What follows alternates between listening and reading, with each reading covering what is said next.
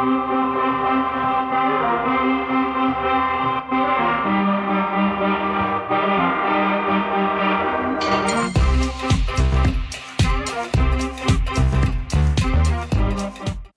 into the 3304 Sports Podcast Preview Edition. I'm Wyatt Krueger, joined by Roshan Fernandez, a recurring guest of the show. Roshan joined the 3304 Sports Podcast back in the fall to preview the Syracuse versus Virginia Tech football game. But Roshan is a senior staff writer for the Daily Orange, Syracuse's well-respected student newspaper. He's doing it all, covering football, basketball, and just came out with an article about Jim Boehiem's move to ditch the suits and going full quarter zip. So Roshan, thanks for coming on. Let's start with that. What did you learn about Jim Boehiem's wardrobe and his clothing preferences when writing that recent piece? Yeah, thanks so much for having me again, Wyatt. I think that kind of started at the beginning of the year where Jim was saying that I think someone asked, are the suits coming back? And he said, no, the ACC's coaches kind of unanimously voted to get rid of the suits and to go to the more casual clothing. And so it just started with the funny little thing that was back in November. And I was just thinking, has anyone asked this tailor what his situation is? Like, is he trying to get Jim to go back to suits? Like, I don't know. He's got to be out of a job. So I tracked down his tailor, and it turns out that, it's not a big deal. He has plenty of other big clients. But we just had an interesting conversation, I think, over the years. I asked him to kind of look back at, what are your favorite suits you made for Jim? They started doing the suits, which I'm sure you've seen with the photo lining on the inside. Mm-hmm. And so we talked about that. We talked about Jim Boehiem's style. I actually spoke with his wife as well about kind of dressing him and what the whole game day process looks like. And it sounds like, it used to be a thing where Jim would they would put their heads together and pick what he would wear. And it's since become a process where Julie lays out everything on his dresser that he's going to wear, everything down to the socks. So that was just an interesting thing. I asked his tailor, did you cringe when he would throw the jacket? That was funny. But it was just a fun little story. And I thought it was cool. That's just some hard-hitting journalism right there by you, Roshan. Exactly. And it's been a hot topic this year in college basketball because I've loved the transition away from suits. There are some things you like about it. The coach is getting all sweaty, but I think there's some clean looks that the staffs can put together with the quarter zips and the different colors you can do. But let's get to this game this weekend, Virginia Tech versus Syracuse. Two teams in very similar spots. We'll start with Virginia Tech, 14-10, 6-7 in the ACC. Good for ninth place right now in the ACC. Just 2 weeks ago, Virginia Tech was sitting in last after a half-court, buzzer-beating, devastating loss to Miami. A lot of teams would have folded. I think you could have seen a lot of coaches lose the locker room after a game like that. But the Hokies have bounced back. Since then, 4 straight wins against some lesser competition, some bottom-tier ACC teams, but FSU, Georgia Tech, and beating Pitt twice. So still showing that resolve and putting together some good wins. And while Syracuse, they're 13-11, 7-6 in the ACC. Started off 4-6, but the Orange have won 4 straight as well.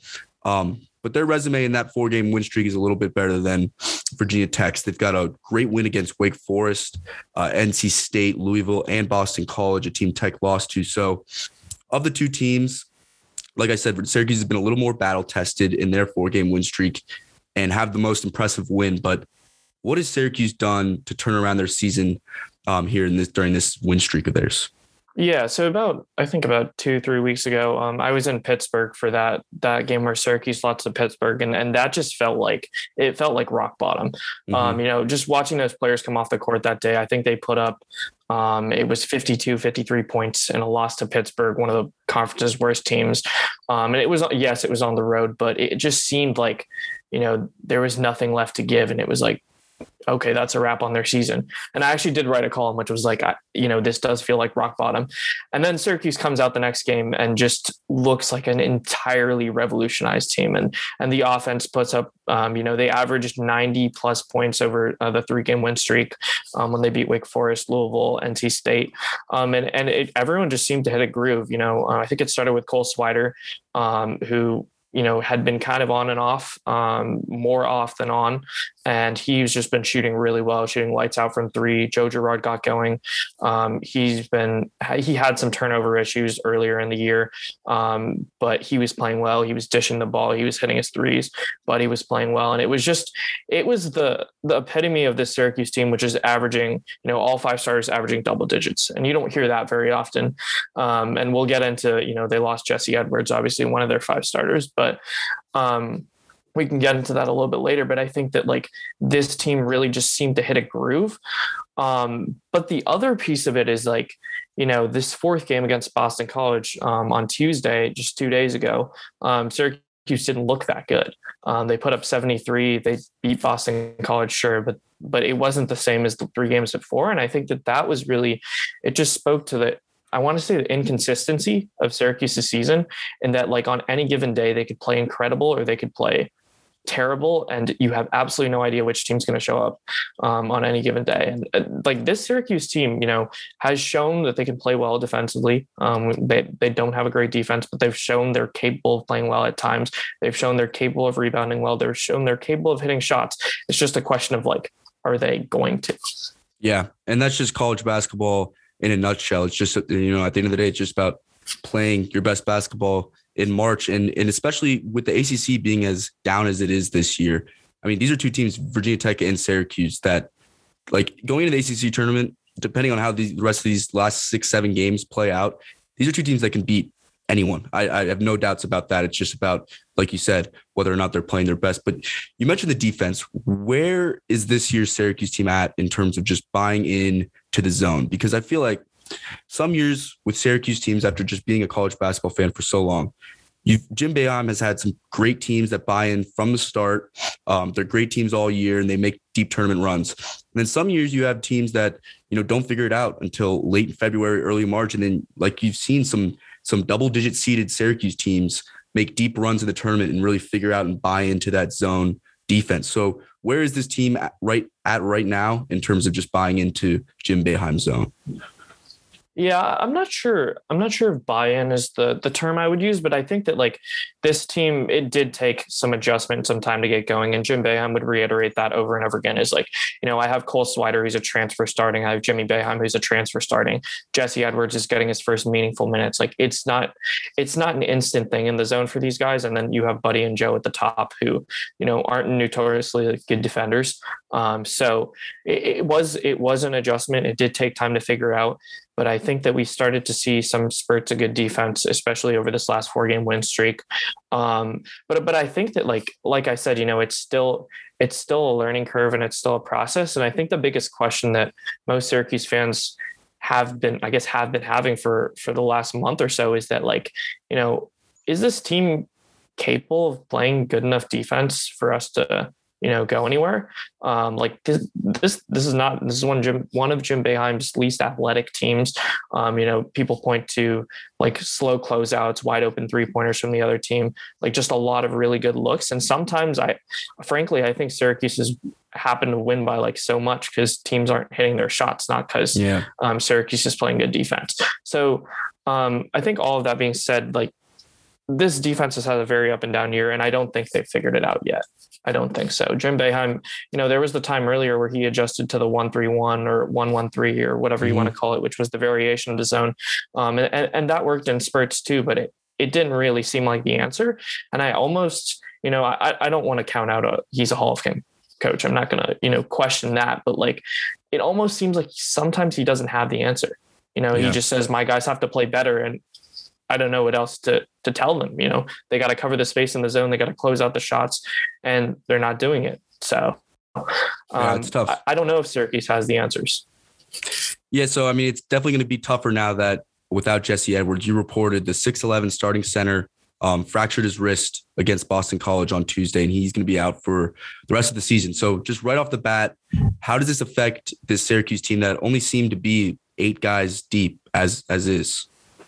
Yeah, it's a massive loss, and honestly, I would point to Jesse Edwards as not the best player on this team, obviously, but probably the most important. Yeah. And the games where Syracuse hit the most trouble were the games where Jesse fouled out. When Jesse fouled out with 3 minutes left, 4 minutes left, which was a common occurrence for him. I think he's fouled out 10 or 11 games this season, so foul trouble has been a thing.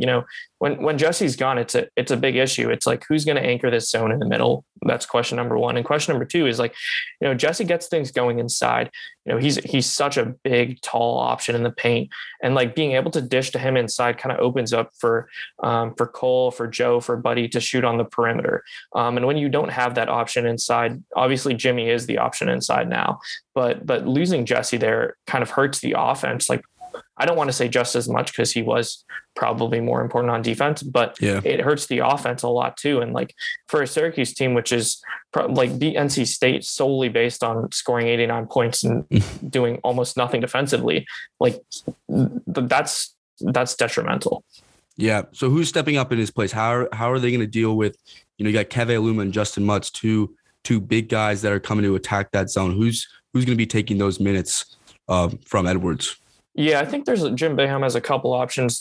Probably the most realistic one would be backup center Frank Anselem, who we've seen a little bit this year. But like you said, Syracuse is 8 guys deep, and their bench production is like second to last in the nation or something like that. So Syracuse really doesn't lean on its bench at all, and hasn't really worked its bench much, and now we're going to see kind of the results of that. Yeah. So I think Frank Anselem's one option. They have gone small with Jimmy at center, and then gone with Symir Torrance and Joe Girard in the front court, and shifted Buddy to forward. So that's another option there. There are other center, Barama Sidibe, who's been on and off with injuries for the past couple of seasons. Yeah, I think we've seen him for 7 or 8 minutes this year. So my guess would be that Barama's probably not ready to play, significant minutes or have a significant contribution. So that basically brings us back to Frank Anselem, which is, is Frank ready? Probably not. How quickly can he get ready? We'll see. Yeah, that's good stuff. So for this matchup, Virginia Tech comes in as one of the best 3-point shooting teams in the country. And you said, a lot of Syracuse defensive success this year has come when teams aren't hitting their shots. So it doesn't seem like that will be a problem for Virginia Tech. If they're getting open looks, they're hitting them. They're shooting 42%, second best in the country. So, that seems like a formula to beat the zone right off the bat is having shooters and having efficient shooters. So how do you see Syracuse really handling that aspect of Virginia Tech's game? Right. I think the short answer is I don't see them handling that. I think that was the number that pretty much every Syracuse fan has circled on their sheet is second in the nation in 3-point shooting percentage for Virginia Tech. And I don't know that Syracuse has the answer to that against teams that I feel like over and over again this season, we've written the story, and it's a repeated storyline, 3-point defense sinks Syracuse and loss. And that pretty much has been a big issue without Jesse in the middle. Jesse was good at closing out, or was getting better at least at closing out threes, especially those corner threes. He provided a lot of height, and he defended the paint inside. So if you're giving up open looks on the three and you don't have a big guy in the middle, I don't know. Yeah, I don't know where that leaves Syracuse. Yeah, so that's the thing. I mean, like with the zone, the two disadvantages is, everyone talks about is the shooting and then the defensive rebounding. And Tech's really been good on the glass during this 4-game win streak. So has that been an issue this year, or have they been able to clean up the glass on the defensive side? Syracuse's rebounding has been surprisingly better than past years. I won't say it's good because Syracuse's teams haven't been really, known for great rebounding, at least recently. But I do think that their rebounding is okay. I think they have bigger issues than rebounding, although we did see against Boston College, a ton of offensive boards. And that is an area where Syracuse could pay too, is like if Virginia Tech, is out of a groove and isn't hitting from 3, but they're getting those offensive boards, that's so many more possessions that Syracuse has to defend. And that could hurt. Yeah, so we've gone over the zone, gone over the defensive side, but with Syracuse, it's all about scoring the ball. They're ranked 30th in the country in scoring offense, and that obviously starts with Buddy Boehiem, but you've got Girard who can shoot it, Jimmy Boehiem can score, Cole Swider, you said, has been coming on late. He's made 55 threes this year. So where do you see Virginia Tech struggling, especially when it seems like on paper, the front court matchup, Virginia Tech's guards are at a little bit of a size disadvantage here with the length that Syracuse, always has, but definitely they have that this year. Yeah, I think that, there's always the potential of a huge game, for a breakout game for Buddy, for Joe, for Cole, even for Jimmy, honestly. And that's kind of always in Syracuse's back pocket, is knowing that, we're going to find ways to score the ball, even if Buddy's having an off day, or even if Joe's having an off day. So I think they need to find a way to get Jimmy going inside, because the way those perimeter shots kind of open up or from the looks inside. So I think that's going to be crucial. And if they are able to do that, that could potentially cause some issues. The other option there is Symir Torrance, who's Syracuse's backup point guard. Bringing him off the bench, asking him to drive to the bucket, get in the lane. Those kinds of things could also potentially help open up for, kick out passes to shots outside the arc. Mm-hmm. All right, Roshan, get ready. We've got bold prediction time. We did this for the football season. I'll start for Saturday's matchup at Castle Coliseum. I think Naheem Aline, Virginia Tech's shooting guard, is going to knock down 5 triples against the 2-3 zone. He's a guy that's been extremely streaky this year. Really started off on a huge shooting slump. Some people, Twitter fans in the mentions saying he thought he had the yips, but he's steadied the course here. Had 28 points in the tournament last year against Florida in the first round, in a first round loss. So he's clearly capable. He's got the experience, and he's strung together a few solid games lately during this 4-game win streak. So I think he's going to break out, and that would be my bold prediction, is Naheem Aline knocking down 5 triples against that zone. And if you've got a bold prediction, let me know. Okay. Well, I don't know how bold this bold prediction is per se, but I think that we'll see a season high in minutes for Symir Torrance, and I'll also go with the season high in points for Symir Torrance. I think that someone has got to step up, and it's going to be, Symir has been the one who's been playing the best off the bench, and we're going to see an increased production from him, I think. And that's going to require some shuffling, like I mentioned, with the small lineup. But I do think that this is Symir's chance to kind of show himself, and it seems like he's been getting better and better.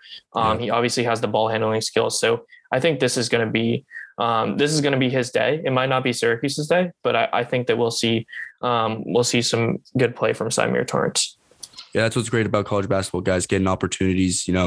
Injury like that happens, it's next man up, and he's definitely going to get his chance to prove himself starting Saturday against Virginia Tech. So, Roshan, do you have a game prediction for this game? Yeah, I think I'll go. So I'll tell you this. We wrote our predictions for the Daily Orange before Jesse Edwards got injured. It was yesterday. Or actually, I guess he was injured before the news was announced. And I predicted Virginia Tech 80, Syracuse 77, which is a close game, but I had Virginia Tech winning. With Jesse's injury, I will go down to Virginia Tech 80, Syracuse 70. So I'm going to get a 10-point game. All right, I've got a similar result. I've got 76 to 71 Virginia Tech. Ultimately, I think the home court advantage is going to be huge. I think Syracuse has a lot of adjusting to do in a short time span without dealing without Edwards. And then I just think the big men down low, Keve Aluma and Justin Mutz.